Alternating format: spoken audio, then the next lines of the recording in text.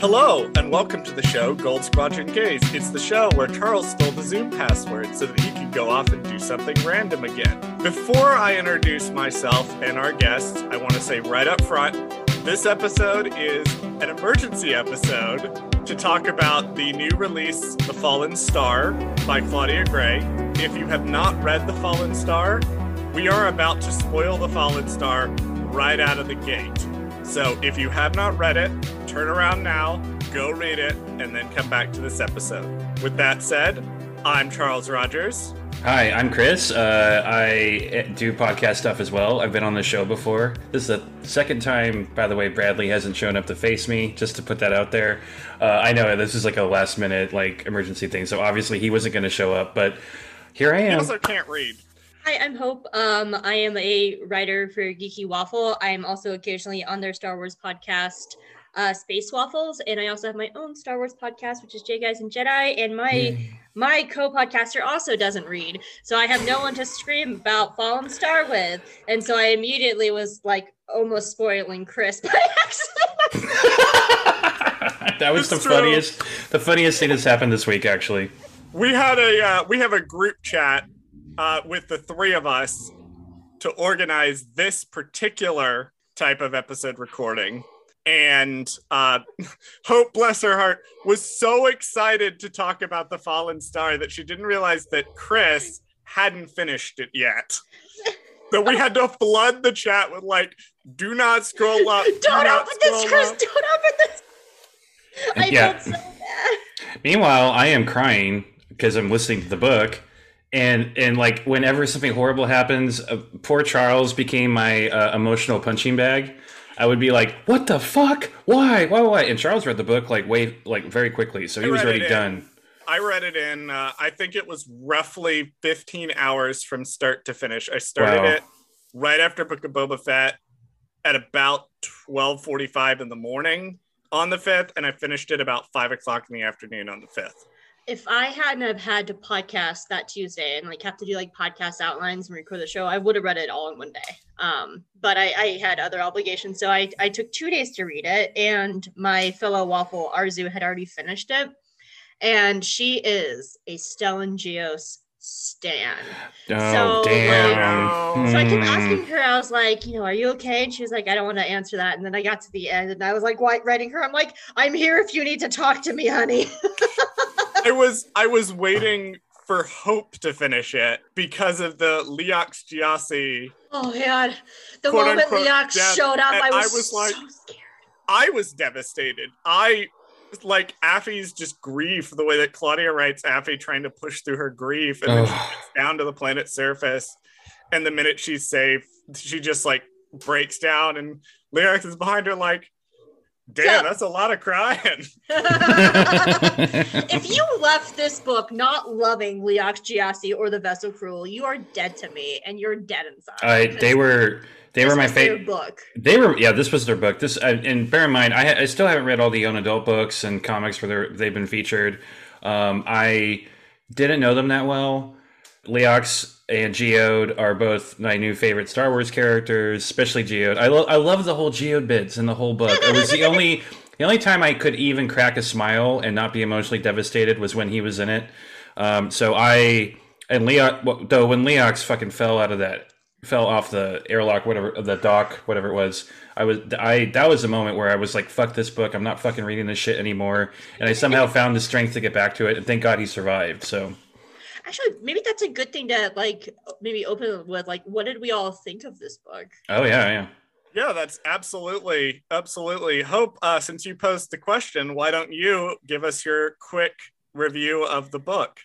I actually really like this book a lot more than Rising Storm. Actually, I found this a lot easier to read, and some of that is personal preference. There's just things in Rising Storm that are just, I don't like reading violence, I don't like reading gore, and crowd crushes are my phobia way to die.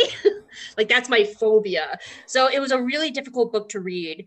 But I think the difference with that is Claudia gave us more little victories, where Rising Storm just felt relentless, and just kept coming and coming and coming. And yeah, so personal preference, I really enjoyed this book, even though more named character dies. Like there's a lot more named characters that bite it, but Yeah. I feel like this was a lot more enjoyable time as much as it hurt. And I really liked it. And it gave me some new people to love. Like pour one out to Regaled Cole. Like he was only in like half the book and I fell in love with him. I'm like, can we have more Cole? I need the dad joke Jedi. I think and I love his audiobook. He almost sounds like that. See, like, you gotta have a joke with a little cigar. Ha ha ha. That old like 20s actor kind of like voice. There's a mysterious human male Jedi when they're fighting the Dringir.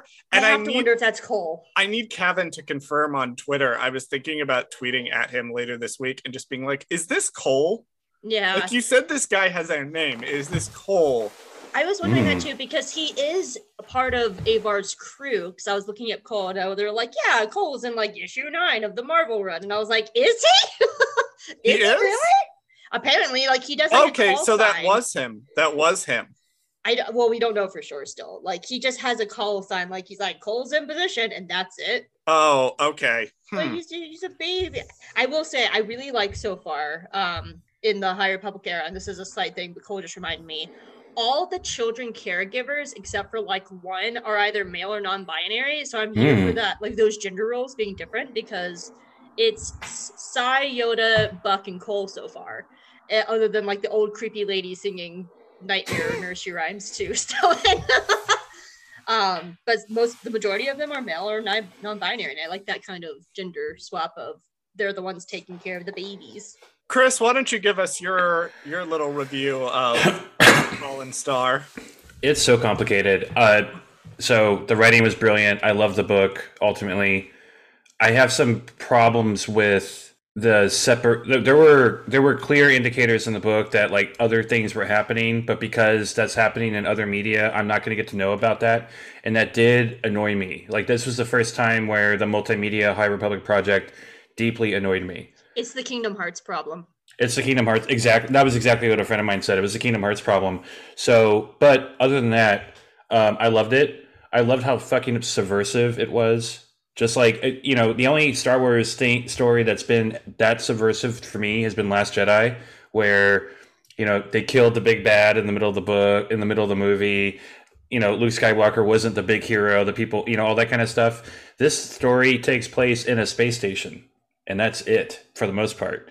There, no big space battle scenes, no lightsaber fights, none of that. It was all emotional, all tension, all horror. I did make the comparison earlier this week to Charles. It's like, I feel like right now it is the morning of 9/11 and I am waiting for something horrible to happen. And then it does, like the towers fall, all that kind of stuff.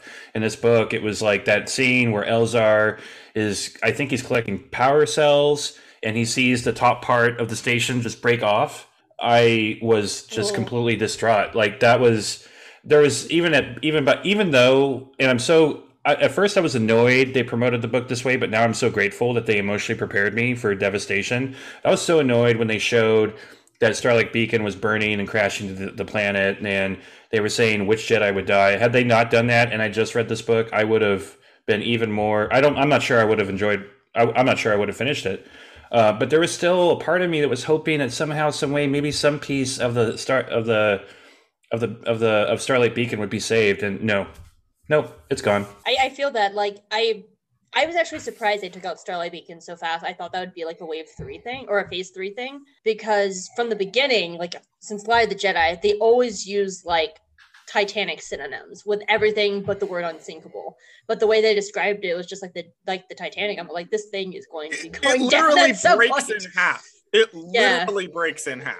Like there's a point I don't like to talk to one of my coworkers that much, but I was talking at her just because I had no one else to talk to at points. That was the point where I kind of put the book down on my desk and I turned to her and I went, this is literally just Titanic. Mm-hmm. Yeah, this is Titanic. This is Titanic. That's actually I thought Elzar or Avar were going to bite it because they were going to have like the Jack Rose moment. So yeah, Geos is Jack. Though I'm not surprised of Stellan though, because if you look at, they've crammed him into everything. Like he's mentioned in every comic. He's in Edge of Balance. He was the one with the Life Day Treasury. He's in Oliver Nester's books. So like they crammed Stellan in as much stuff that they could to give him as much time to be here. Like he's in just about everything so far. I will. Sorry, I was just gonna say in hindsight, so it makes sense because Elzar and Avar haven't been in that much. So it kind of like in hindsight, they were like, we have to get as much Stellan as we can. I also feel like Stellan started at the beginning of his character arc, like, and he started there and he had the arc over the course of waves 2 and 3, and he ended in a place that made sense. Avar and Elzar were subversions of types of Jedi characters. Mm-hmm. So they had to spend this wave subverting them to the point where they could begin another arc in wave 3. Yeah. Since Avar started out as the Paragon Jedi and reading through the comics and through particularly Mission to Disaster, if you're only reading the books, Mission to Disaster is going to do a great job of catching you up to what's been happening with Avar. She starts off as a Paragon Jedi and she slips from that. Mm-hmm. And then Elzar starts out as a Maverick, and that leads him down a dark path to where he has to end this book. So I'm going to give Sorry, go ahead. I was just going to say, I'm really proud of Elzar. Like, he grew so much. Like, watching him grow into the role of a leader. Like, I really was proud of his journey on this. We will absolutely talk about Elzar. I want to give my overall review real fast. This is a lot of people said this is their least favorite High Republic adult book. It is my favorite, but it is, like Hope said, a lot down to personal preference. I am a big fan of Titanic. I am a big fan of the Poseidon Adventure. I love stories where characters are trapped on a sinking thing and they're trying to get off it. Or in this case, they're trying to save it. So a lot of it for me was, as I was reading this, I was going, this just takes my childhood love of the Titanic and my childhood love of Star Wars and molds them into one book. And also, some queers are here, which is perfect. I did agree with Chris to a certain extent. I thought that it was weird that they only addressed Avar, Maru, and I think that's it. Mm-hmm. Yeah. Avar and Maru, and that's it, were the only people that they addressed. I did think that was weird, but on the other hand, as of recording this, the comics have not come out yet. I did kind of appreciate they didn't spoil what happens to Skier.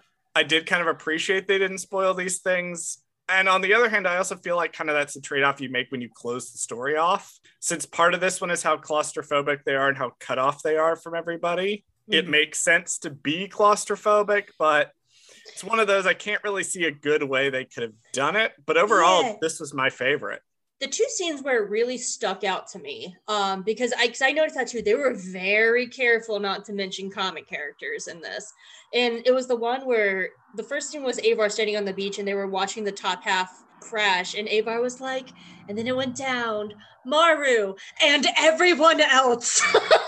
And I was like, who's in the everyone else? Who's in the everyone else? Yeah, and then at the end, when they're fixing like the aqueduct at the end on the beach, like Bell and Elzar and Avar are there, and Elzar is like, there's Avar and Bell and the other Jedi. And I was like, who's the other Jedi? Like, who survives? Who lives? Like, I feel like if Keeve was there, Keeve would just be like, Bell, I've had the worst time ever. They could have mentioned, that was one point that I will give it. They could have mentioned Keeve. We know Keeve Trennis survives. Mm-hmm.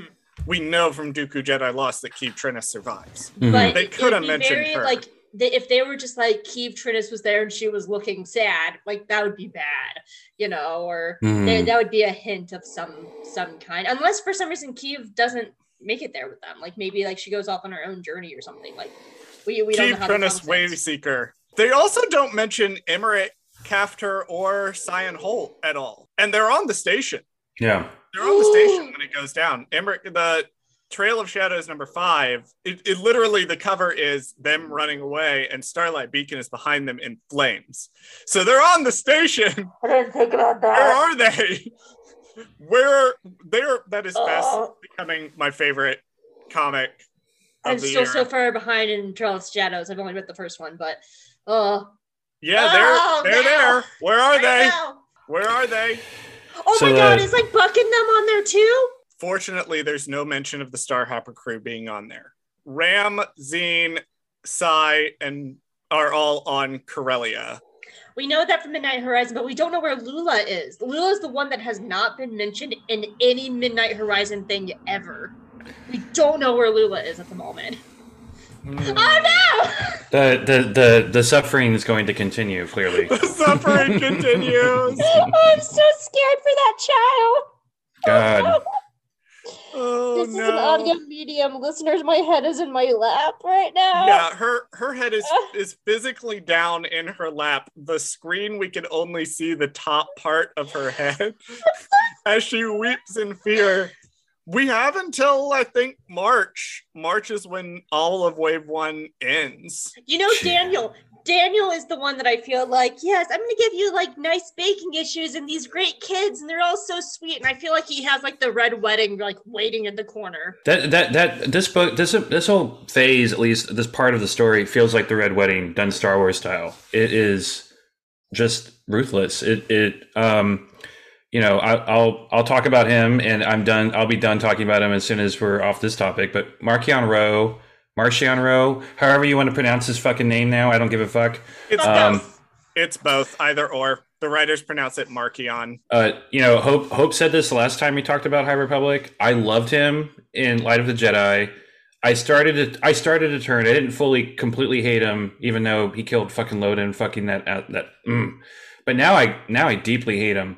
Now, I was telling, my co-host, Stephanie, they managed to make a character that I think is more evil than Palpatine because he's so chaotic and just such a fucking horrible person. And I honestly, part of me was kind of hoping he would die in this book and, Lorna D would be like one of the main antagonists, but no. I'm actually she's really missing. surprised that he came out at the end, which is like, Sup Republic, I'm Marchion Ro. Like, I was actually really surprised by the epilogue. That just didn't feel.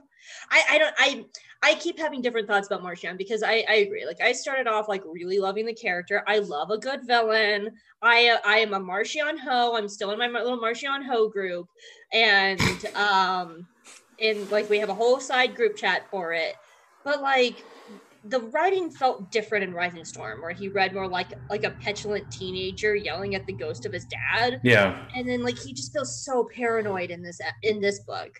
Like his paranoia, like he sends everybody away. Though I will say, I thought this was very interesting that he's using the same propaganda that Lena So is using. Because I think it was Cray, the Powan that is serving him. He was like, we're gonna witness Marchion's great works, which Lena calls her stuff great works, and she's using the same propaganda, or that he's using the same propaganda as her, which I thought was really interesting. But this was just like he felt so borderline paranoid in this and so I was very surprised that he came out at the end being like, "It's me, what has 2 thumbs and destroyed Starlight, this guy." I do feel like, because Charles Soule is writing the 2-issue Eye of the Storm comics, and I went and read those, especially after Charles Soule did a tweet that said, Eye of the Storm #1 takes place immediately prior to the events of the Fallen Star. Eye of the Storm #2 takes place immediately after, and it's the final word on phase 1 of the High Republic. So I feel like it's another one of those things where they gave us just enough of what he's up to kind of understand what's going on, and like he's becoming more paranoid. This is probably going to ultimately lead to his downfall. But he's sequestering himself off from the Nile. He's basically remade them completely from the days of Asgar Ro into completely serving him without question. I mean, there's no more Tempest runners. It's just him. There's Tempest runners, but they're not like the same. Well, we They're don't not the know where same. Lorna D is right now at the moment, because it sounded like Avar got Lorna, and what if she was on the top part of Starlight? She was on the top part of Starlight Beacon. We know this from Avar's dialogue, where she's like, "No, it's successful. We got." Presumably, she's going to say, "We got Lorna D." I mean, is she captured or dead? Presumably captured. Because Marchion at the end was just like, "I don't know where Lorna D is, and I'm fine with that." I don't give a fuck. Yeah. Well, her. See, I think Marchion Ro is getting more paranoid as well, but there's a big part of me that thinks he's not. He just had planned this out to the point where if he's going to take over the Nihil completely, he's going to get everybody off his fucking ship, replace it with a insane droid army, and then just set it all up to where even if there were higher ups in the Nihil that were going to protest him, what are they going to do? Find the Gaze Electric? No. Are they going to find the Gaze Electric, fight through an army of droids, and take out Marchion Ro, like, no, No. you're not going to do that. It did remind me a little bit of the Dark Troopers from Mandalorian. So Me too. I'm wondering if that was a little subtle nod to Mando there a little bit. That's actually way off topic, but sort of on the same. I'm wondering where the Mandalorians are in this era.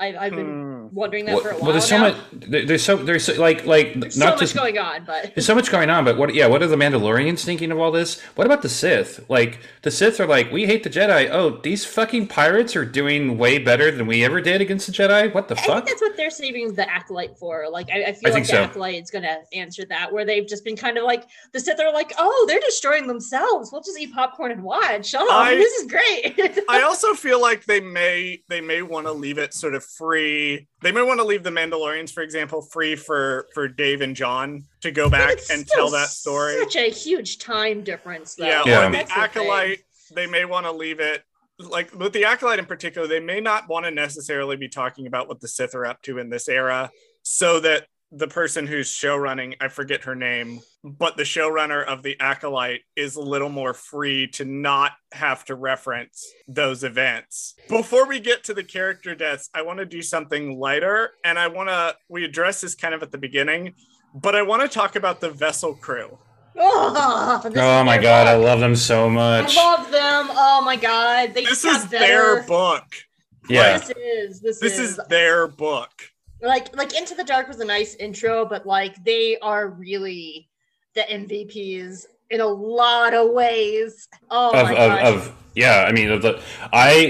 If I now know for a fact, I was never sure if I wanted like a live action or an animated series of High Republic, and if so, what is that going to be? Who is that going to focus on? I now know for sure I want an animated series Vessel Crew show. Period. Yeah. That's all I want in life right now. They need some kind of spinoff of some kind, like of just them and I was hoping to see them in Midnight Horizon because it was comics book, but I think it was because I didn't realize how much Orla was going to be in this as well.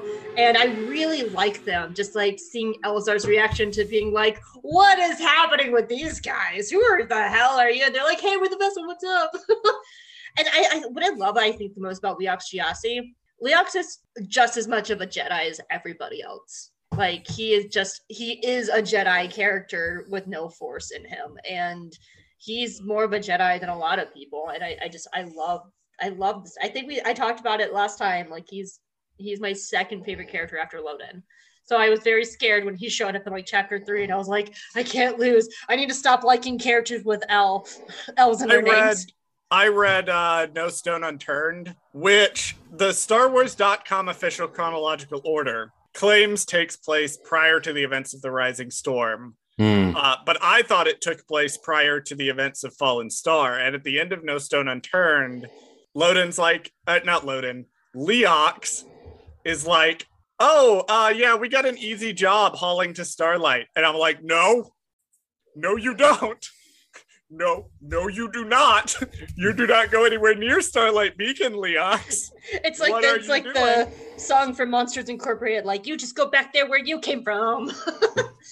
Yeah, no, like Geode in this book, I feel like because Into the Dark already did the joke of everybody's talking to the Rock, no one knows why they're talking to the Rock.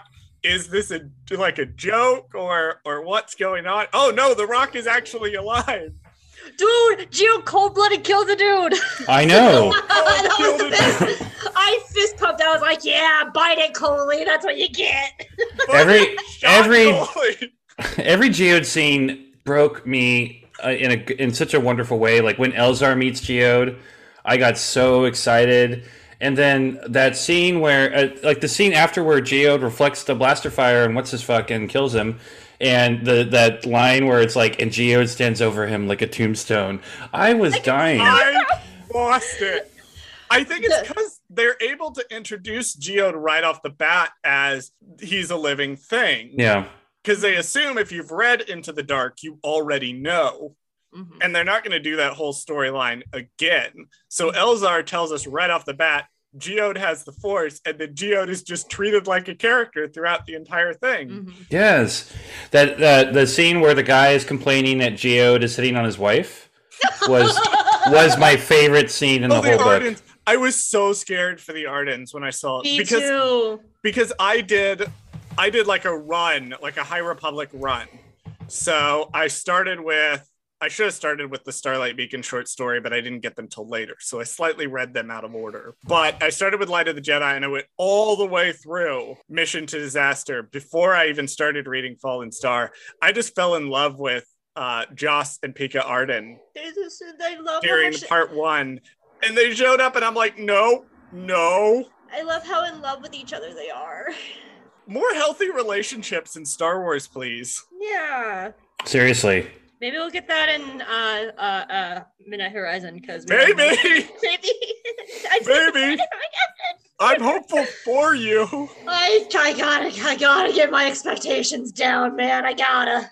I also think. If you missed the last time we talked on Gold Squadron Gays, I shipped Sai and Comac. So the moment it was announced that was their book and it's a very gay book, like my expectations are going to the moon and back, and I'm trying not to. Yeah. Get them down, press them down. I think she's been getting a lot of love on Twitter, but I also think we need to address Affie Hollow straight up clocking Nan. Not once, but twice. I stand. I fucking stand so hard. I hate Nan so much. I was disappointed she didn't get her ass cut up either. I have mixed feelings about Nan because I left out of the dark. Or no, out of darkness. Out of the shadows? Out of the shadows, thank you. Second book. I love that book. Like, I could see her going on a redemption arc. Like, she was leaving the Nihil. She was, doing something for herself. And I was like, I could see this character being redeemed. And I actually found it interesting watching her backslide. And it still left me in a place where I think she has a very interesting journey ahead of her. Because she was like, I'm going to go back to Marchion Ro. And then she saw these 3 fanatics and she was like, I don't know if I want that. And so I think she still has a very interesting journey ahead of her of like, if she goes back to Marchion, his ship is full of robots now. What does that mean? And like, I think she's going to be still a really interesting character to watch. Yeah, it's like she was on the way to have a classic Star Wars redemption arc. And then she just completely like relapsed almost. Like, it's like... which is another more evidence of how subversive this book is. Like it's like somebody relapsing after addiction. She's addicted to the Nihil. Yeah. One thing that I really love about the overall wave, and not to spoil a future bonus episode of Gold Squadron Gaze, but we may be doing an entire Phase 1 retrospective once everything is out and people have had a chance to read it. But one thing I've really liked about Phase 1 is that there's been a lot of deep exploration of the relationship between adult figures and teenagers and kids that they are in a mentorship role for. Yeah. And we see both examples of people like Nibasik and Buryaga. R.I.P. Nibasik. Oh my God. You did not deserve that. You did not deserve that, honey. You deserve to go out way better than that. Though I did like seeing Bell in that role, though, being able to help Burry because he had been in that position. It showed a lot of growth in Bell. This is also like Bell's book. Like Bell, this is a culmination of so much for him. I was like, Ember, I'm going to build a bomb. I was like, my Chaos Child, why? Ember's like, okay. Yeah. Ember's going to hang with Bell no matter what, but like, fucking Bell, Bell is my hero at this point. Bell, I think it's so important that, one, Bell saves Indira Stokes. Yes. That Indira Stokes does not die. He successfully saved his master the way he could not at the end of the other 2 books. And he was able to take his grief and show compassion to another Padawan who lost. Yeah. However, the joke is, do not be friends with Bell. Do not mentor Bell if you want to survive. Stay away from Bell Zettifar if you want to live. Do you guys think Burry is alive or dead? I'm torn. I'm praying to God. Barry Yaga is one of my favorite characters. When he got taken away by the Rathars, that was another moment where I put the audiobook down and cried for 15 minutes. I don't know. I'm praying. I hope he's alive, but I really don't. I want him to be, but I fear that he's not. No. The only thing that makes me question it is the way Bell acts at the end, which is very different because that's a very what is Belle gonna do? Just like go scuba diving till we find Burry's body? Like, but the way I was ready to let Burry go, which I was actually very surprised with because I thought Burry would safe because he's the cash cow Wookiee of the kids' book. Right? I was really surprised by that. But at the same time, like the way Belle was acting at the end, where he's like, I'm not going to give up. That's either setting up a very disastrous, obsessive character arc for Belle of like obsessively searching for Burry, or Burry's actually somehow alive and we just don't know how, and he made it off and we're going to find him. I think the important thing is that at the end of Light of the Jedi, Belle is sort of told, Loden's dead. Don't go look for him. Yeah. He's dead. And he's like, okay, and continues on. And at the end of Fallen Star, Belle is told Burry is dead. And Belle is like, how about you fuck off? Yeah, I was like, yeah, that's my favorite boy. And I'm like, yes. But what I was saying, because we're kind of transitioning over into my next note organically, and I want to say real fast before we move fully into this, that one thing I really like about Phase 1 is the exploration between older adult figures in kids and teenagers' lives. And we see both good examples of this with like Nibasik and Buryaga, Belle and Loden, the Starhopper Padawans. Yeah, Leox and Affy versus people like Crix and Marchion Ro. Or in this book, Nan and Chancey Yarrow. That bitch. That bitch. I was actually really surprised they killed Chancey. I was too. I was shocked. I was shocked. That's good. Good for you, Elzar. Good for you. Good job. Her death was so, like, I'm mad at Elzar for doing it, and we'll get into why later, but her sitting there being like, I am going to be the savior. She's so narcissistic. I'm going to be the savior of the Republic. I'm going to save Starlight Beacon and all of my life, most importantly. But, since I'm saving everyone else too, I wonder if they're at Elzar's like, oh, bitch, you thought? I screamed. No, I was like, no. I screamed. I was like, Elzar, of everybody, you should have went for Nan first. Oh, God. And like the moment he did that, I was like, everyone's fucked. Yeah, everyone's fucked. Everyone's fucked. Oh, you just signed everyone's death warrant in that moment, yeah. Well, I mean, we could skip ahead and we could talk about Elzar Mann's character arc during this because, wow, I'm a full-on, like, Elzar Mann. I love this character now. Mm-hmm. I liked Elzar before, but this made me love him. Yeah, I mean, I fell in love with Elzar, especially in Rising Storm, when he decided to hook up with somebody instead of fucking doing his shit. But yeah, he was like, Ava doesn't want me. Well, this dick's not going to wet itself. I'm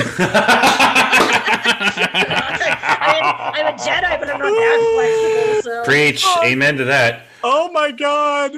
I Elzar Mann, ethical slut. Ethical. I don't know about that, but he's definitely a slut, and I'm here for it. But I have a joke with my best friend of just Obi-Wan just being like, "You're a slut, Anakin," and so that's not Stellan just being like, "You're a slut, Elzar." Oh my God! I'm sorry. When it comes to Elzar Mann, I think he's fallen to the dark side. I just think that there's way too much that's stained his soul at this point. I know I've been making a lot of Anakin Elzar comparisons all throughout. I did not see. I thought by the beginning of Act 3 in this book that he was going to be redeemed, that he's going to be the coolest Jedi ever. After he murdered Chancey Yarrow, or whatever. Chancey Yarrow, I was like, no, there's no fucking way at this point. Because even though Avar is trying to make him feel better at the very end of the book, and we're the Constellation, yada yada, he's going to be thinking hard about all the other people that were lost, that he caused, and there's no coming back from that. I have the opposite take. I was about to say, me too. I have the exact opposite take. I feel like because Stellan died, like Stellan's going to be his example. And also kudos to Stellan for out-pranking Elzar at the end, just being like, oh, you sent me this droid, well, now you're stuck with them. And like, and I died, so. That droid's going to be, Elzar's going to be like, this is Stellan's last gift to me. I'm going to protect this droid no matter what. Stellan knew what he was doing. Yeah, I feel like Stellan is like Stellan's death is what's going to keep him, because I feel like Elzar is going to step up into Stellan's role and be that character and become the new Polestar. I still feel like Avar's the one that's going to fall to the dark side before Elzar, because I feel like Elzar has been there and Orla taught him how to come back and like how to touch the dark side and come back. And I feel like he has all the tools to keep himself from the dark side. But I feel like Avar, because she was like the Jedi, doesn't have those tools and she's just going to keep slipping. Have you read the plot summary, the publisher's summary for issue number 15 of the Star Wars High Republic comics? No. Because it literally opens with the line from hero of Hetzel to murderer. Oh, yes, I have read that one. And I'm like, uh-oh. I think the difference between Elzar and Anakin is that every action that Anakin takes in Revenge of the Sith is deliberate. There is no action that he takes in that besides chopping off Mace Windu's hand and letting Palpatine kill him that is not a deliberate choice that Anakin makes. And they're all thought through, and he has the chance to not do them. And he does them anyway. Elzar has spent the last 3 books trying to reject the selflessness part of being a Jedi. He is trying to maintain his sense of self and do what he wants without giving that up. And he tried to do it in Light of the Jedi, and it worked out really well for him. But when it got to Rising Storm, he started slipping, and his actions in Rising Storm had consequences, but they weren't consequences for Elzar Mann, and they weren't consequences for people Elzar Mann cares about. And then when we get to Fallen Star and we see that he's actually actively working, which is so cool to see, honestly, that like in the era of, oh, he's gone to the dark side briefly and he's come back and everything's fine now. Elzar Mann has to actively put in the work to try to stay on the light. He has to go off and do his thing with Orla Jareni to try to learn. And it's a learning process for him. He gets to Starlight Beacon and he's doing so well. Like, he really is taking on qualities of a leader. He takes over for Stellan. When Stellan physically can't go on anymore, Elzar steps up and is like, you need to rest. I'm in charge now. And I'm like, wow, like Elzar Mann from the Iconoclast in book 1 to basically coordinating the entire escape effort in this one. And then he has a moment of just catastrophic fuck up. And it is just a moment. Because that's all it takes. All that work, all he did, still in that moment, he makes a mistake. And that mistake has deep consequences, not for Elzar, but for someone Elzar is very obviously in a 3-way relationship with. When he talks about at the end, the way he talks about, I am going to commit myself to being a good Jedi, to being the light in the galaxy. He says some line that's like, I'm going to try to be even a fraction of the light that Stellan Gios brought to the galaxy. And I'm like, I'm just going to be a fraction of lying on the floor here, sobbing. I totally agree with everything you said. I think if that catastrophic mistake happened prior to him training with Orla, he would have fell. I think Elzar's journey shows how important that Orla was in this. Because I just also have to touch on, like, her death is going to be rippling, I think, in the other properties as well, because it's going to affect both Sskeer and Cohmac.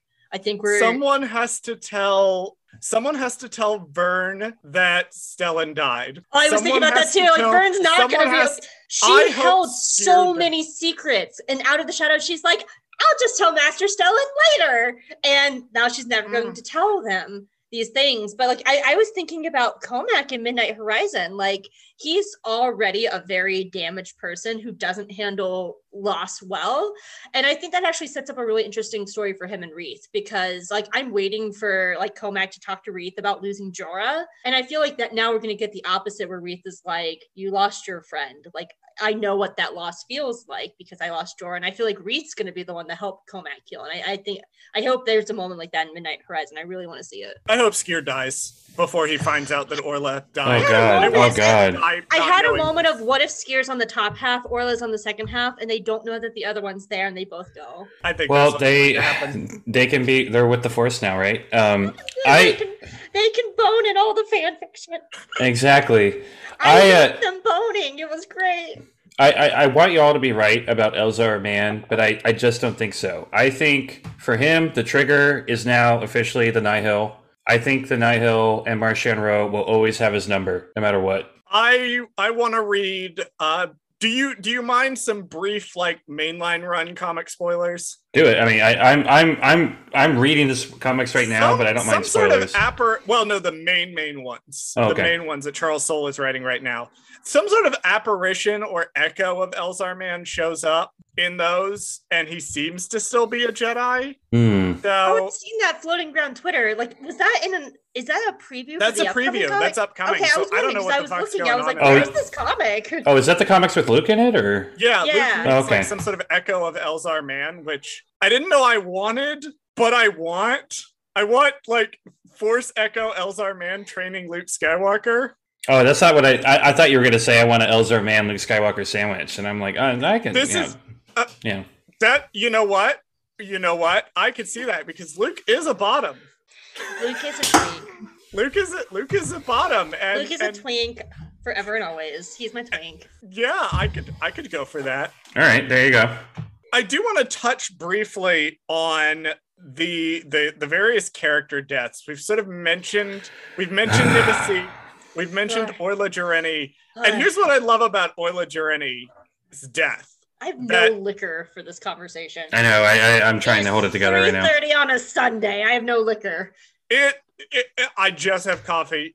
It was devastating. But then I went and thought about it, and I went, Orla Jareni's whole thing that sort of she's called out for on this book is that her separation from the Jedi wasn't necessarily a strength. That it had its own weaknesses. Mm-hmm. And one of them is she's prone to go off and do things alone because that's how she likes to operate.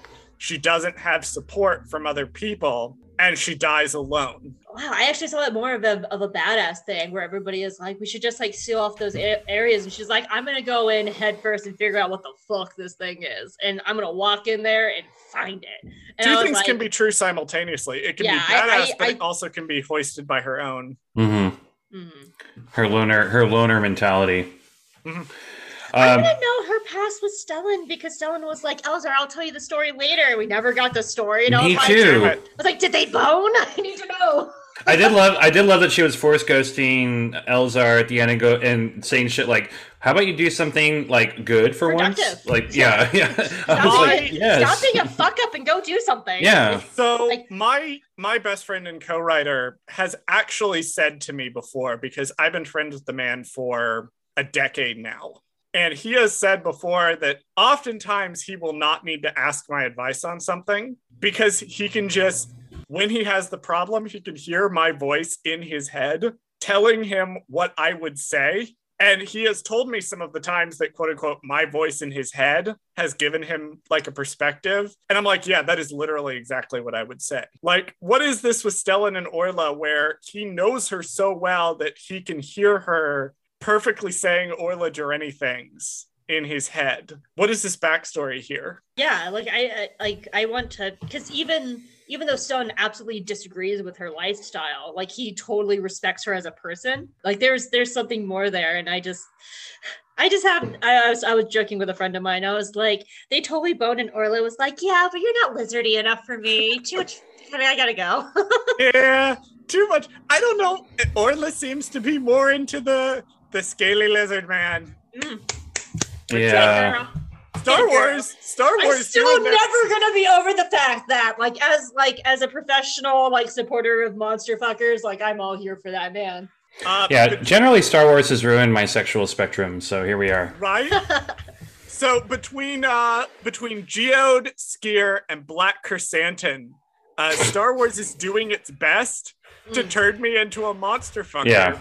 Hey, monster and it's fucking working. the monster fuckers have a very deeply seated LGBTQIA plus fan base because of the fact that they are the others. Like it is a very, very deeply seated into queer culture. And I can't say anything because my weekend project has been writing Load and Great Storm Smut, and I'm 11 pages into Load and Great Storm Smut at the moment. So Who is Loden Greatstorm hooking up with? a Who isn't? a cute little Pantoran girl that he picked up at a bar.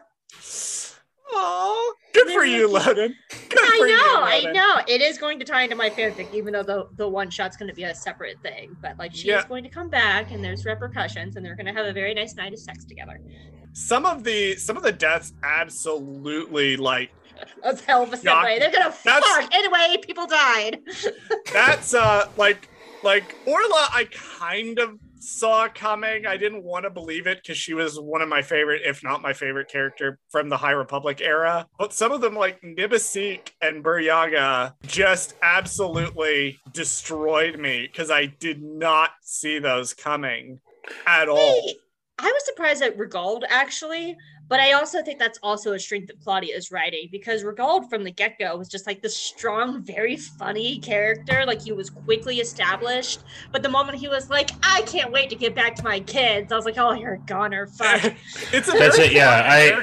I had him pegged for death like very early because he was the biggest denier. It's like, oh, the reason why we feel the way we feel right now, it's not a big deal. We're just tired, blah, blah, blah. I'm like, you're going to die first, bitch.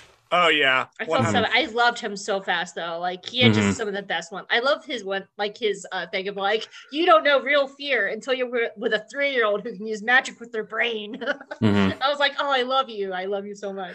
The only death that I felt like was completely 100% justified, although it should not have happened in the way that it happened, was Chansey Yarrow getting bisected. Yeah, I agree. I don't know. I totally absolutely was fist pumping when Geode Stone Cold killed Coley. That is true. Pun that intended. Is true. Coley did deserve to die. Yeah, but Coley shot first. That is true. I actually thought Leox was going to take him out, to be honest, because Leox had that line when he was like, well, if Coley's going to start something, if someone needs to stop it, I'm going to be the one to do it. So I actually thought like Leox was going to kill him. Well, and here's the thing too. Geode has been established as a character to be much, pun intended, harder than Leox is. And you made the excellent point in our first High Republic episode, Hope, that when Leox pulls out a blaster and intends to take life, it is a very serious thing for him. It's almost like I don't want to say a religious experience, but it's like he does it with such reverence of just like, this is a thing. I respect this weapon in my hand. And so Geode stepping in to be the one to do it. And did you notice stepping in? Geode stepping in. The point was just brought up, which is 100% correct. You said earlier, Hope, that I believe it was you, Hope, that said that Leox is almost like a Jedi. Geode does not attack; he acts in defense. I still love that scene. I literally pictured like a tumbleweed moving through the area before Geo gets shot, and part of me was like, man, if Geo fucking dies because of a stupid ass blaster fire, but then they did that thing where it's like, oh, Geo could be magnetized at any time too, and I was like, oh my god. So I love that whole part. I love that whole scene so much. And I love the earlier one when the blaster bolt was bouncing around and he just like throws his body out there to save everybody else's lives. Like, oh god, it was so badass. Like, yeah, I know. But that's the thing. That dude endangered a whole lot of people before he even got shot. So he was just as dangerous as the levelers running around. Yeah, that's a theme of the book, that a lot of what puts people in danger is both a lack of communication, and then you have people who are outwardly just they're selfish. That selfishness is what damns.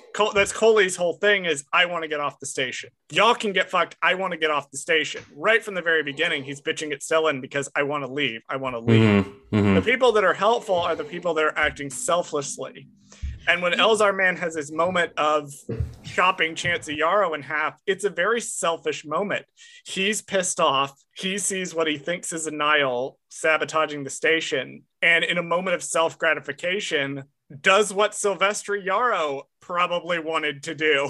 I wanted to say something about Stellan earlier when we were talking about Elzar, about how Elzar was finding out how to go from being himself into being a Jedi. I liked how it was the foil to Stellan, where he had never been himself until his final moment, and he discovered who his self was outside of the Jedi. And I thought that was a very beautiful ending. I sobbed through Stellan's death. Like I was a wreck. I'm so glad I didn't listen to it on audiobook, because I would have not have been okay. But that moment where he was like, I know who I am now outside of the Jedi and what that means. It makes me even sadder, because I would have loved to have seen that journey of who he would have became and discovered. And I'm wondering if he would have been a little bit more like Elzar and a little bit more.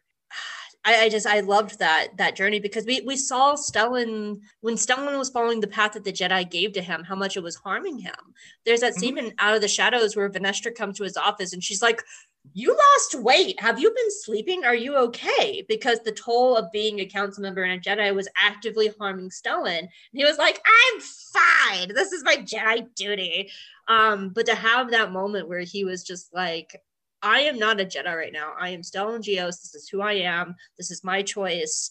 And he went out that way. Oh, I'm getting emotional a little bit. Someone else talk.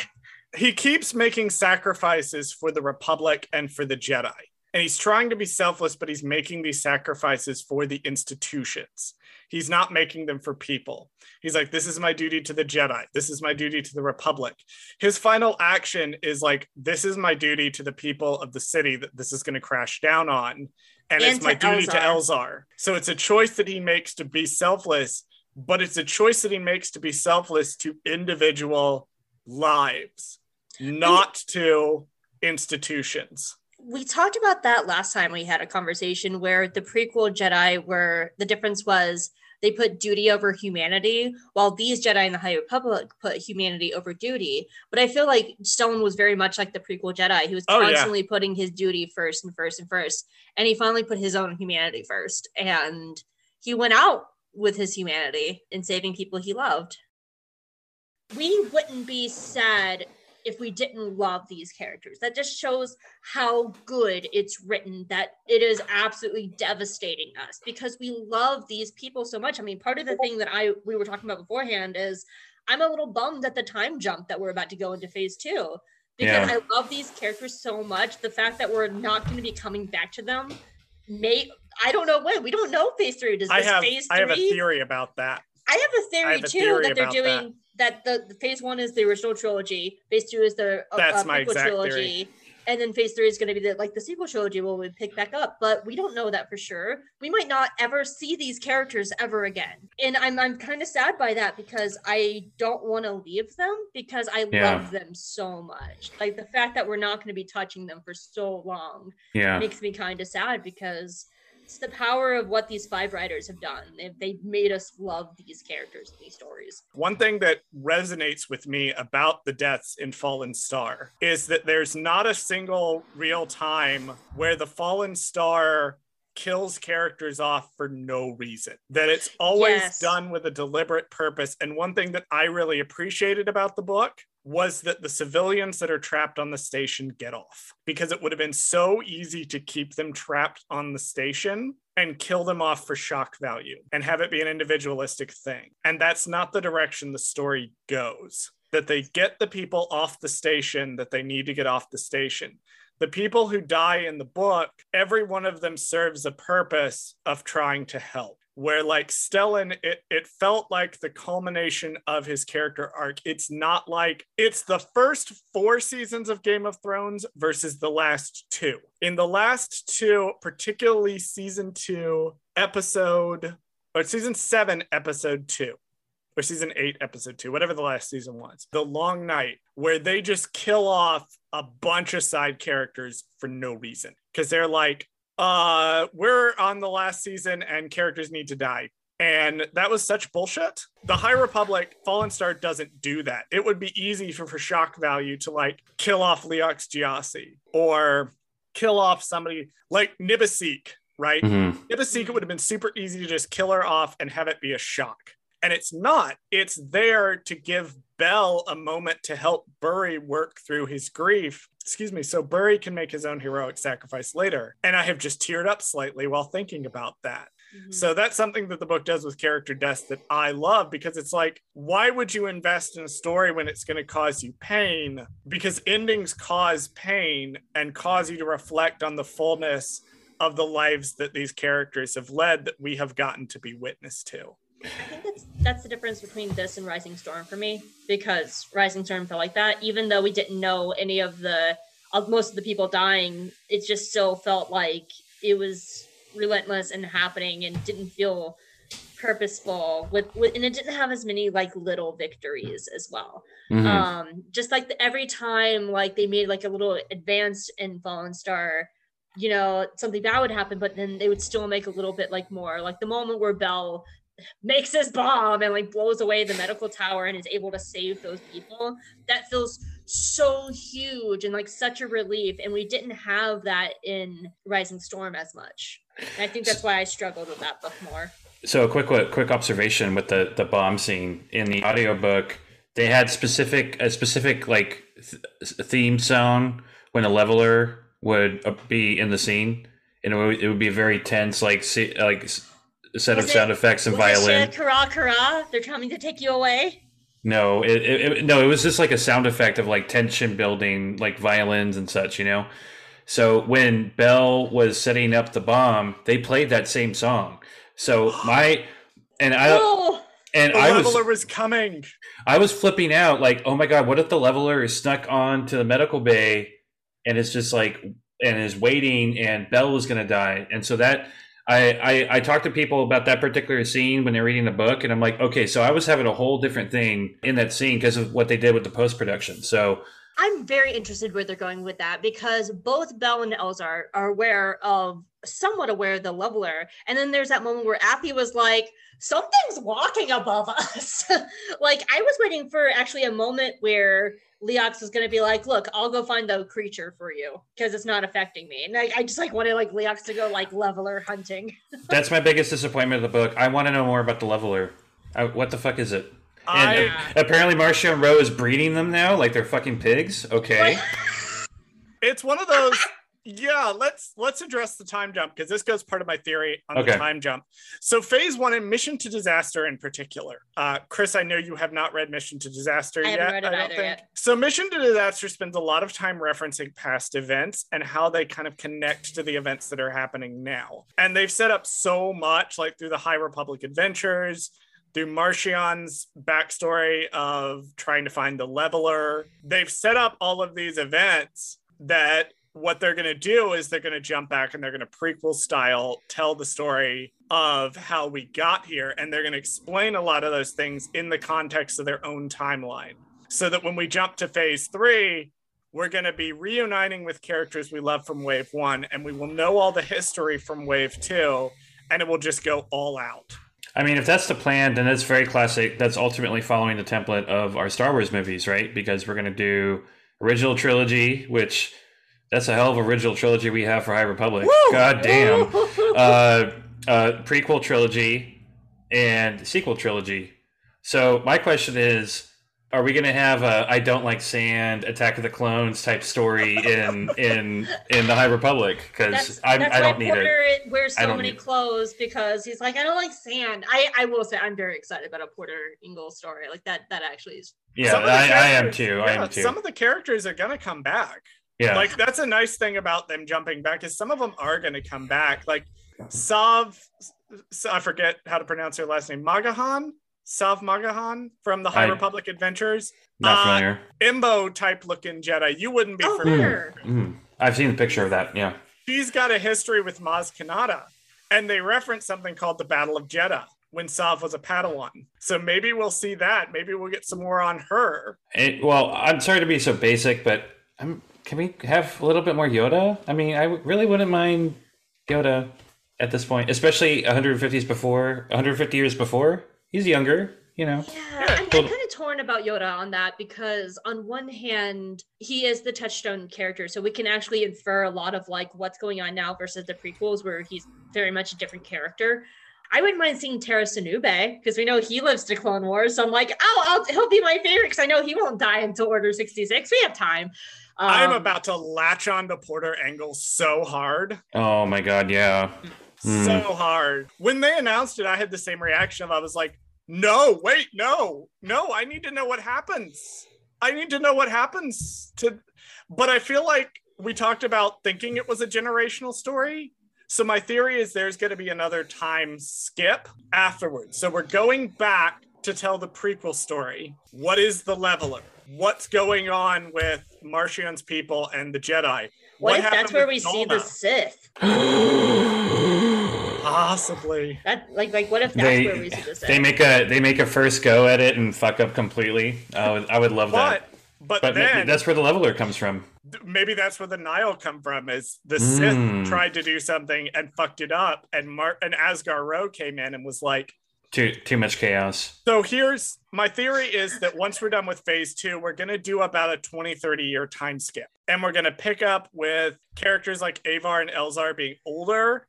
Elzar is going to look like the slightly gray hair that he does in the new Star Wars comic.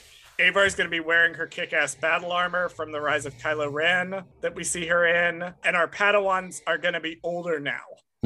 They're going to have Padawans of their own, and it's going to be a culmination. They're going to have been living in a post-Nihil era, and they're going to have to actively fight back against them now. I would be slightly upset about that. I'm mostly because I go back to I don't want to leave these characters. But actually, clarify. When you say a post-Nihil era, do you mean like them defeated or still fighting? No, it's still fighting. Like a post-Marchion has announced himself to the galaxy. They've been living in this era for 20 years or so. And then something happens and they get a chance to do something about it. Yeah, just like the Galactic Empire had existed for decades, the Nihil problem is a multi-decade issue, ultimately. Yeah. But they're at a standstill because I want to bring up the ending because I found it really fascinating. Oh, it's so cool. Well, with the Jedi, where the station has crashed, the Jedi have just lost countless people, and their reaction is to perform an act of service to the people of Irium, where they're like, we're going to work together. They're going to do like... Light of the Jedi opened with the Jedi performing this essentially miracle at Hetzal, where they come in and they throw themselves into this situation. And they're like, we're just going to help as many people as possible. We're going to help. We're going to do the best we can. And over the course of the entire phase, they have slipped from that, where Stellan has been under pressure from the Republic. So he's kind of influencing people to kind of go away from directly helping people to focus on the larger thing. Avar has become obsessed with, Lorna D and trying to be the hero. And all of this, the Jedi have gradually been moving more and more away from this, let's just help people. And at the end of this, they've just been through a devastating tragedy. And their thing is, okay, we pick ourselves up, we brush ourselves off, and we go do what we should have always done in the first place, which is just to help people. You know what that just reminded me of? What? The Martez sister arc of Clone Wars,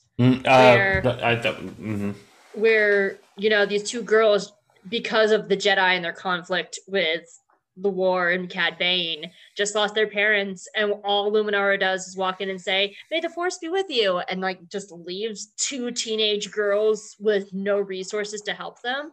And I feel like that's not what would have happened here. That they would have stayed and helped them find a place to live and make sure they had resources and Yeah, I feel like, but the Jedi do get harder, right? It's they get to the prequel area, so that's the point. Yeah, the Nihil are just gonna fucking make them colder.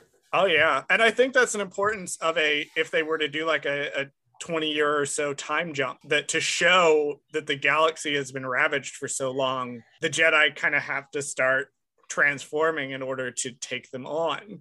I was going to say, I just think it's important that we kind of go through the Jedi themselves have a character in phase 1, that they go through this arc and they end where they began, just helping people. And I think that's important and shouldn't be overlooked when we talk about this book. I love the idea that if in the I guess the High Republic prequels, are we going to call them that now? Yeah, I guess. We find out that indeed the Nihil are somehow connected to the Sith, or the Sith created them, or whatever it is. But I like the idea of that being an intentional plan created by the Sith to harden the Jedi, to get them to a point.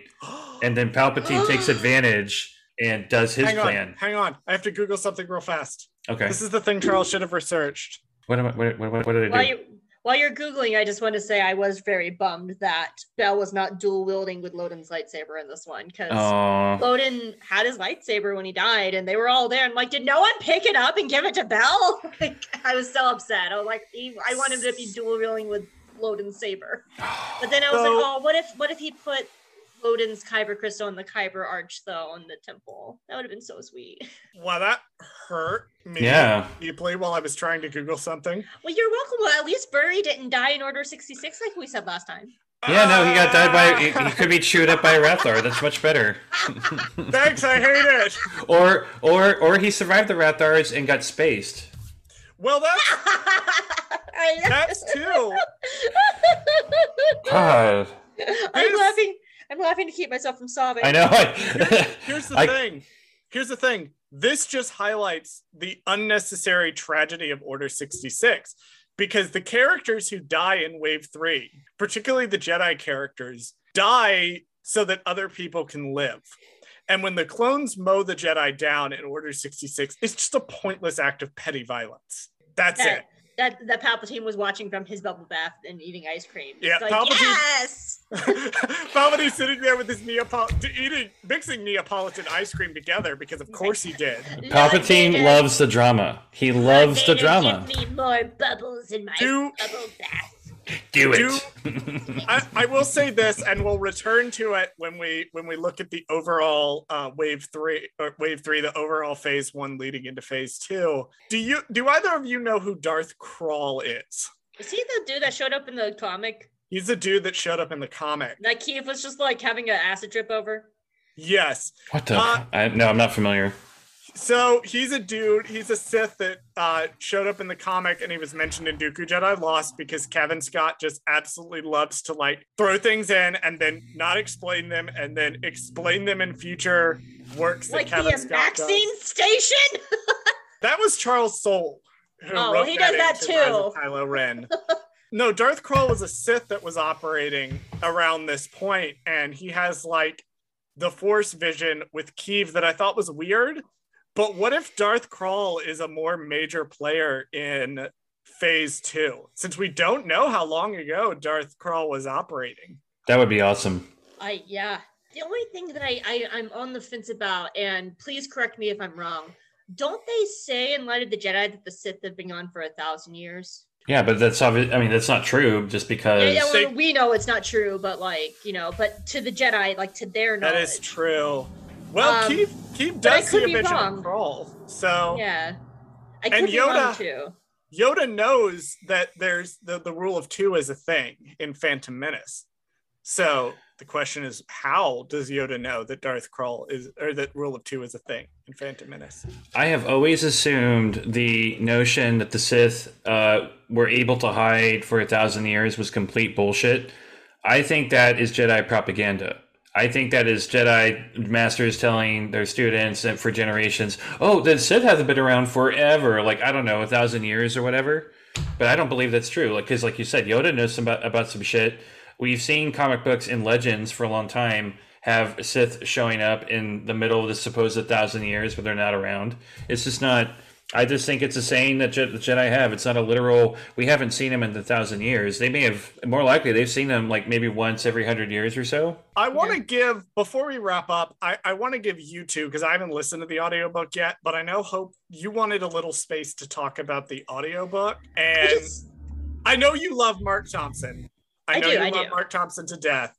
But I want to give you a little space to talk about the audiobook here, specifically for Fallen Stars, since you had some concerns about it. Really, all I just wanted to say was, yes, I do love Mark Thompson. I'm a big fan of his Thrawn books. Like, Eli Vanto wouldn't be the little sexy space cowboy he is without Mark Thompson. The only thing that I wish they did was have consistency between all the readers. Like I was very, I understand that when you have two different people voicing the same characters, they're going to sound different. That's normal. I was, you know, like Leox in Into the Dark sounds like 1990s Matthew McConaughey. He's this like vibrant young man. And then Mark's take on him makes him Leox sound like he's like fucking 75 years old. But I kind of was expecting that. It's two different people voicing him. The problem I have with Fallen Stars audiobook is how drastically accents are changing. And this has already started happening with a character like Avar, who in some properties has a British accent, in some properties she has an American accent, but that's still not too terribly crazy and bad. But what got me was Orla, because leading up to Fallen Star, I was actually listening to Into the Dark over again as early as last week. Like I was listening to it last week, mostly because I felt like the Crypt Keeper, because the chapter of my fan fiction I was writing before Fallen Star has Orla, Burry, Nib, and Stellan all in the same chapter. I felt like the Crypt Keeper, and it was so bad. But like, so I was just listening to Into the Dark, and Orla has just a very standard, basic kind of American accent. And then I got to Fallen Star, and she has this like very thick Eastern European, almost Russian accent. And it was very jarring to have these two different voices for the same character. Because the Avar one is fine. British and American, yeah, are different, but they're a lot closer. But there's a huge difference between like a Russian accent and an American accent. And it just completely took me out of the story. And I don't know what's happening with the audiobooks where they're not having this overhead, where they're kind of standard accent across the board. Like, who is not like watching this?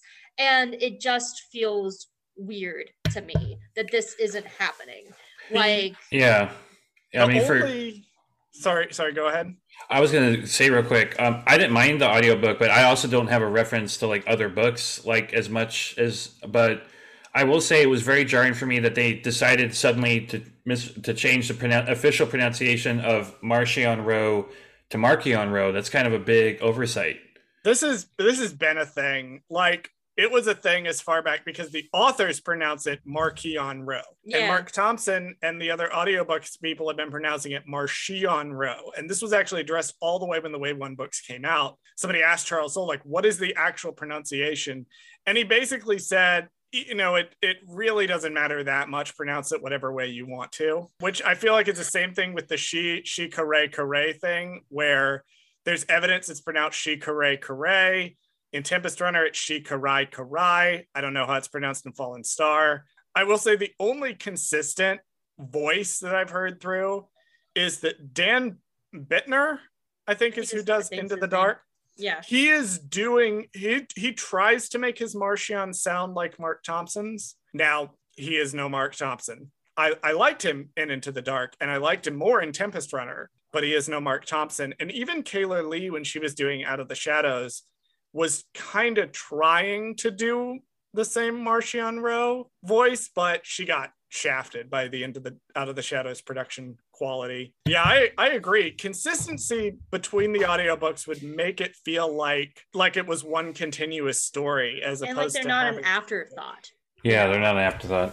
Have Mark Thompson do them all. Vernestra is the only other person with a consistent voice, but also Kayla Lee has read every Vernestra-centric book. So that is just a case of Kayla Lee is the voice of Vernestra Row. Yeah, I mean, because I actually, like, as much as I do love Mark Thompson, pretty much the only character that I really like him voicing is Loden. And I really liked his Loden. It's a Twi'lek accent. It sounds like Sham Syndulla. It's very much a Twi'lek accent. And, like, he was so good. It's a fuck me accent is what it is. Oh, yes, it is. No, but, like, he was very good at matching accents from other Star Wars properties. Like, I don't remember his name, but, like, during the Legacy Run disaster, there was one character who sounded like Kit Fisto. And I was like, I bet this guy's a Nymordian. And sure enough, no, Kit Fisto's not a Nymordian. What the fuck is he? He's the hot That's fish who, man. not Naludian? Like a Nautilin. Nautilin, yeah. And sure enough, the captain was a Nautilin because Mark was using a Kit Fisto accent. So that really helped me as a listener because I already have difficulty processing audio. I'm a visual reader, a visual person.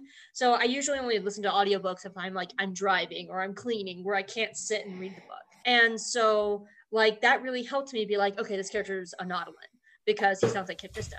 And Woden is clearly a Twi'lek because he sounds like Sham Syndulla. So then like when I got to Orla, who I'd already listened to an entire audiobook of her sounding a very certain way, of her just being like, we're not fancy people, Mr. Giassi. We don't need to be pampering. For her to be like, Elsa, you need to not fight the waves. Like, it was so jarring that I could not listen to her chapters because it was like a step away from Mark's Aralani. And that's the thing, because I really like Mark in the Thrawn books, but his Aralani has this really thick, like almost Frau Farbissina Austin Powers accent. And I wish they would have more consistency because it makes it feel like the audiobooks are an afterthought for this much inconsistency between not only characters' accents, but names. And that should have been something addressed from the beginning, or they just need to have one person overseeing all the audiobooks going forward to make sure, like, where's their Pablo Hidalgo of the audiobooks that are making sure these are all consistent? Because I have a fix-it theory for you that may be able to help reconcile why Orla sounds so different. Skier shot her so hard with his dick when she was taking it off and ruined her voice. Wow, that makes me want to fuck Skier even more. That's canon. That's canon now. I have written Skier Orla steamy stuff, so I haven't gotten to it yet. I had to pause reading Fire and Thread to do my run, and I'm going back to it this week. Here's my theory. So this may help reconcile it. It may not, but it's just my brain trying to Pablo Hidalgo this shit together. So Orla in Into the Dark is leaving the Jedi Order to be a way seeker. She's just starting to be a way seeker, right? She didn't even have her own ship yet. So she spent so much time on Coruscant with the Jedi that she's developed a Coruscanti accent, a very strong Coruscanti accent. In Fallen Star, she's been away from the Jedi for over a year. Fallen Star might be her natural accent. And because she spent so much time away from the Jedi on the frontier, she's reverted back to her natural accent, the same as Hera does in Star Wars Rebels, where she speaks with a very galactic basic accent because she's trained herself to do that. And then when she's with Cham, she lets herself go. It doesn't excuse the fact that they sound radically different, but it may be just a way of my brain went, this might actually explain it if she was deliberately using a Coruscanti accent or close to one in Into the Dark, and she let her natural accent come through in Fallen Star. I don't know. I still hate it. Yeah. I mean, that was my first time I heard that character in audiobook form, I think. So, I didn't have I loved her, but I didn't have an impression. If they take away Comac sounding like damn Aragorn from Fellowship of the Rings, I'm going to be so mad. Depends on who's reading Midnight Horizon. Because Kayla Lee doesn't really do it in Out of the Shadows. Comac's pretty flat in Out of the Shadows. That was one thing that I didn't like about the audiobook for that. I feel like it will probably, I'm wanting Dan Brittner to come back because it is a Reith Comac book and he read the last Reith Comac book. And there's so many like male characters and non-binary characters, and Sai does seem to be masculine presenting. So like between like Reith, Ram, Comac, and then Sai being the non-binary person there, I feel like that would be a better fit for Dan versus a woman voicing all of them. So before we wrap it up, because we have now talked way the fuck longer, Hope was just telling me in a cut segment that when I sent a message, it was like, oh yeah, we could do a little 45-minute episode, that she actively laughed at me. I want to know what you guys' final thoughts are on just the Fallen Star in general after this conversation and after sort of thinking about it. Hope, why don't you go ahead and go first? Just some final thoughts on just the Fallen Star. I really did enjoy it as much as it hurt me.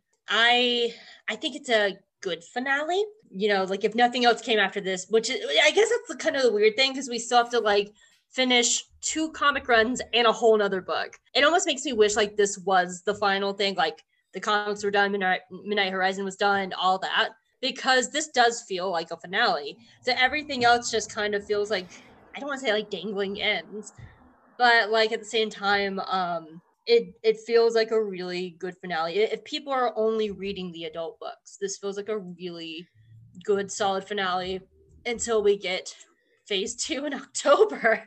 That's so crazy to like, on one hand, it feels like we've always had the High Republic, and because it feels like it's been going on longer than a year. Like it feels like we've always had it. And to now know like in 2 months, we're not going to have it until October again. That's so strange. And I guess the only other thing I should say is that hopefully that our love for this keeps pushing through, and we'll keep also raising our voices to have a better company to tackle the video game, because that was very heartbreaking watching the 1-year anniversary and seeing Eclipse mixed in with everything else, knowing that it's still in the hands of Quantic Dream. And I hope that gets fixed in the time to where somebody else picks up the High Republic, because we love it.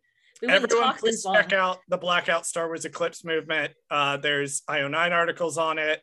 There's other articles. Please go and read that. That is what Hope is referencing. That nobody has talked about. I made the hashtag.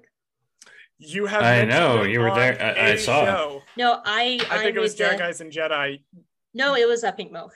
Oh yeah.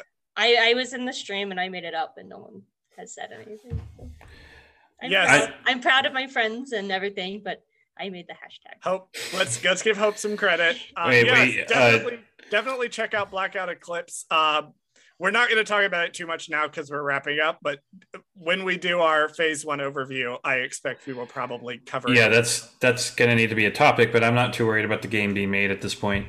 I've heard some things. Chris, do you want to give us some final thoughts on The Fallen Star? I think it is going to be one of the more infamous books in the entire Star Wars book history. I think it's a flashpoint on what you like. It embraces the Star Wars idea that you can meld together so many different genres. Like we said before, in this case, the disaster story, the Titanic, and a sci-fi space opera. And I think it's so great. It's so wonderful. And I love how rebellious and subversive it is. But people are either going to love it a lot or hate it. I don't think there's going to be a lot of people in the middle with this book. And I like that too. I want more. And I've never felt happier and so proud of being a Star Wars fan. Because I love this shit. Yeah, I concur with that. Like I've never... 100%. I've always been a prequel kid. That's because Clone Wars was my entryway into the fandom. Clone Wars was the first, because I always liked Star Wars, but Clone Wars was the first time I loved Star Wars. And that's where, anybody who knows me knows I love animation. So like animation is like my bread and butter of Star Wars. Like live action, like we're doing The Mandalorian right now in J Guys, and it's fine, but it's not animation. And the High Republic is the first thing to match my love of animated Star Wars. Like it gives me the same, it still jimmies my jams the exact same way I feel when I watch animated Star Wars. And no other property in this franchise has ever done that for me. Mm-hmm. So my final thoughts on The Fallen Star specifically, I have mentioned repeatedly, I am a big fan of Broadway musicals. I'm a huge fan of Broadway musicals. I have written a musical that got put on. I have worked on congrats! Thank you. I will tell the full story sometime. It was when I was in high school. It was a wild thing.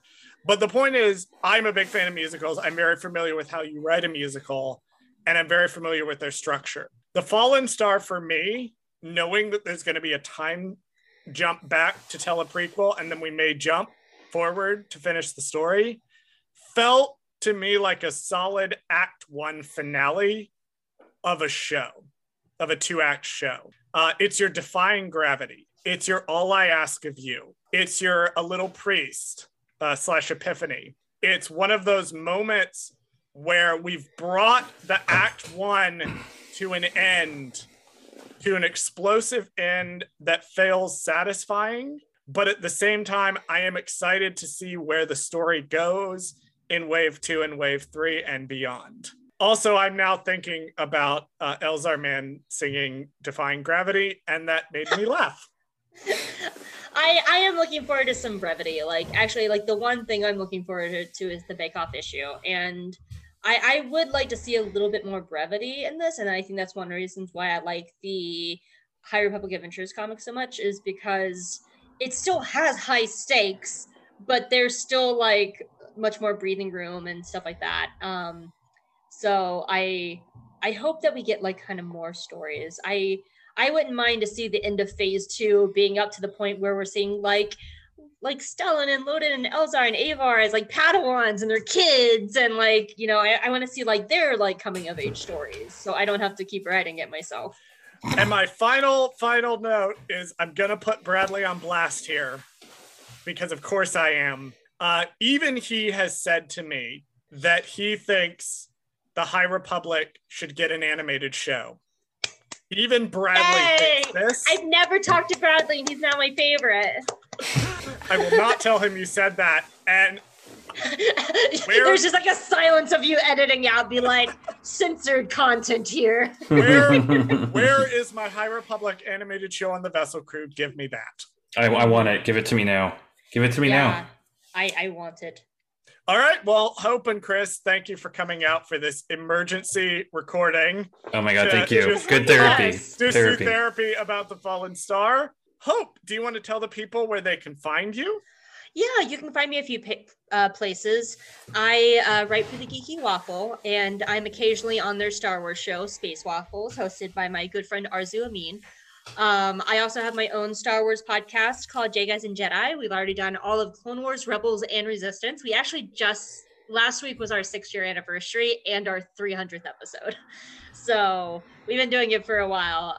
So wait, it takes 6 years to go through Clone Wars, Rebels, and okay, that's good to know, because I've been wondering how that's going to work. If you're covering it once a week, it took us the first 60% was Clone Wars, all the seasons. It took us 2 years to do Rebels and 1 year to do Resistance. Oh, Jesus Christ. But I do want to say, Charles, thank you for all the lovely questions you sent us for our Ask Me Anything. And so I hope you really enjoyed that. I did. I've been a little distracted this week, so I haven't posted about it on Twitter, but I did submit several questions for the Ask Us Anything for Jaguars and Jedi's 300th episode. I gotta say, I was a fan of Chris Hope's co-host before listening to that episode, but I unironically stand the man after listening. He's one of my favorite people. We've known each other for over 10 years, and he's one of my dearest friends. Everyone go listen to the 300th episode of Jaguars and Jedi. You will hear some of my questions, which Hope and Chris, not that one, provided really, really thoughtful answers to about their podcast journey. Chris, the one that's here, do you want to tell us where we can find you and also plug your exciting new show? Oh, yeah.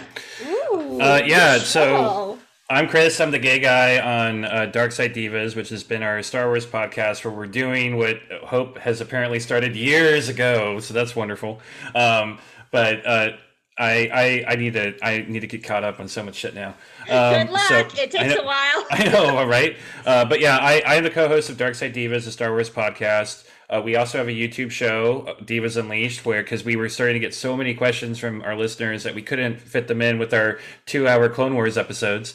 And then we are just starting a new podcast for the MCU. We're doing a Star Wars 2 Marvel, and we're calling it Marvelous Divas. And our first episode drops this week. This week, as of recording this, which I'm going to do my best to get this episode out in a timely manner, but it is a bonus episode and just me recording. So our first episode, right? So our first episode dropped a month ago. By the time this episode comes out, congratulations! Though it's always exciting to do new ventures.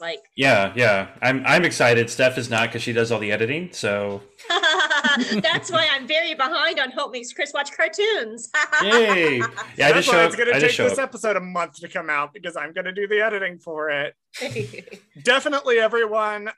Please go check out Jaguars and Jedi, Hope Makes Chris Watch Cartoons, Dark Side Divas, and Marvelous Divas, as well as Divas Unleashed. And if you you can want to also read happy stuff, you can read Fire and Thread. you can 100% read Fire and Thread, or click on the Chaos Lydia name to see both Fire and Thread and the Psy and Comac. And my load and smudge should be up by And the now. load and smudge. You can also find me specifically, if you want to scream at me specifically, at the High Republic at CWRogers6 on Twitter.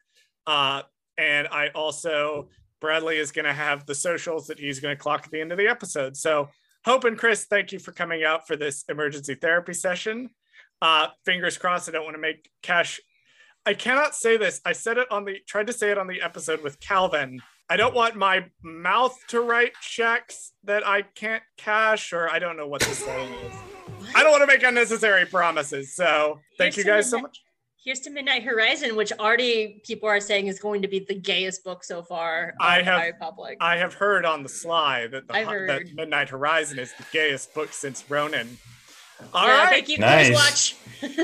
Everyone, go pick up your pet if you have a pet, or have a nice cup of tea or something, because if you've listened to this episode, you've read The Fallen Star, and if you've read The Fallen Star, you fucking need it. Yeah. Hydrate or dihydrate on the Starlight Beacon. maybe Stella Geo should have hydrated less. Aww. Thank you for listening to Gold Squadron Gaze. Did we forget something? Email us at goldsquadrongaze@gmail.com. You can follow us on Twitter at goldsquadgaze, and you can follow us on Instagram and TikTok at Gold Squadron Gaze.